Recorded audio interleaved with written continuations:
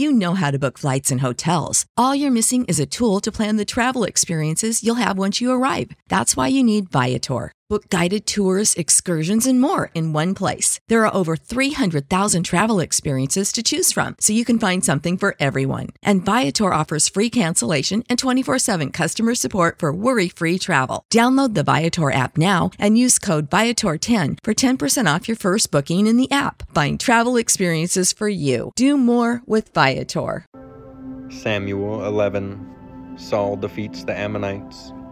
Then Nahash the Ammonite went up and besieged Jabesh-Gilead, and all the men of Jabesh said to Nahash, "Make a treaty with us, and we will serve you."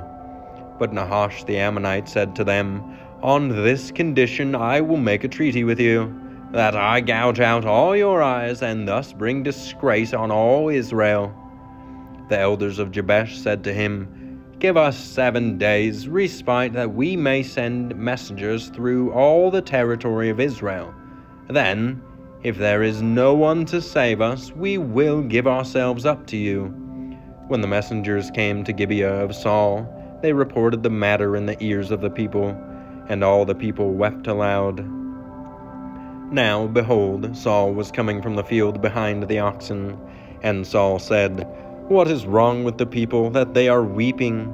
So they told him the news of the men of Jabesh, and the Spirit of God rushed upon Saul when he heard these words, and his anger was greatly kindled.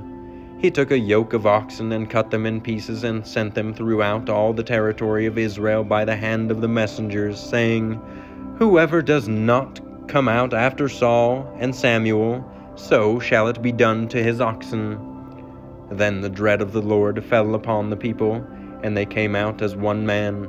When he mustered them at Bezek, the people of Israel went 300,000, and the men of Judah 30,000. And they said to the messengers who had come, "Thus shall you say to the men of Jabesh-Gilead, Tomorrow, by the time the sun is hot, you shall have salvation." When the messengers came and told the men of Jabesh, they were glad. Therefore the men of Jabesh said, "Tomorrow we will give ourselves up to you, and you may do to us whatever seems good to you." And the next day Saul put the people in 3 companies, and they came into the midst of the camp in the morning watch and struck down the Ammonites until the heat of the day, and those who survived were scattered, so that no 2 of them were left together. The kingdom is renewed. Then the people said to Samuel, "Who is it that said, 'Shall Saul reign over us?'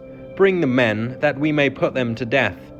But Saul said, "Not a man shall be put to death this day, for today the Lord has worked salvation in Israel." Then Samuel said to the people, "Come, let us go to Gilgal, and there renew the kingdom." So all the people went to Gilgal, and there made Saul king before the Lord in Gilgal. There they sacrificed peace offerings before the Lord, and there Saul and all the men of Israel rejoiced greatly.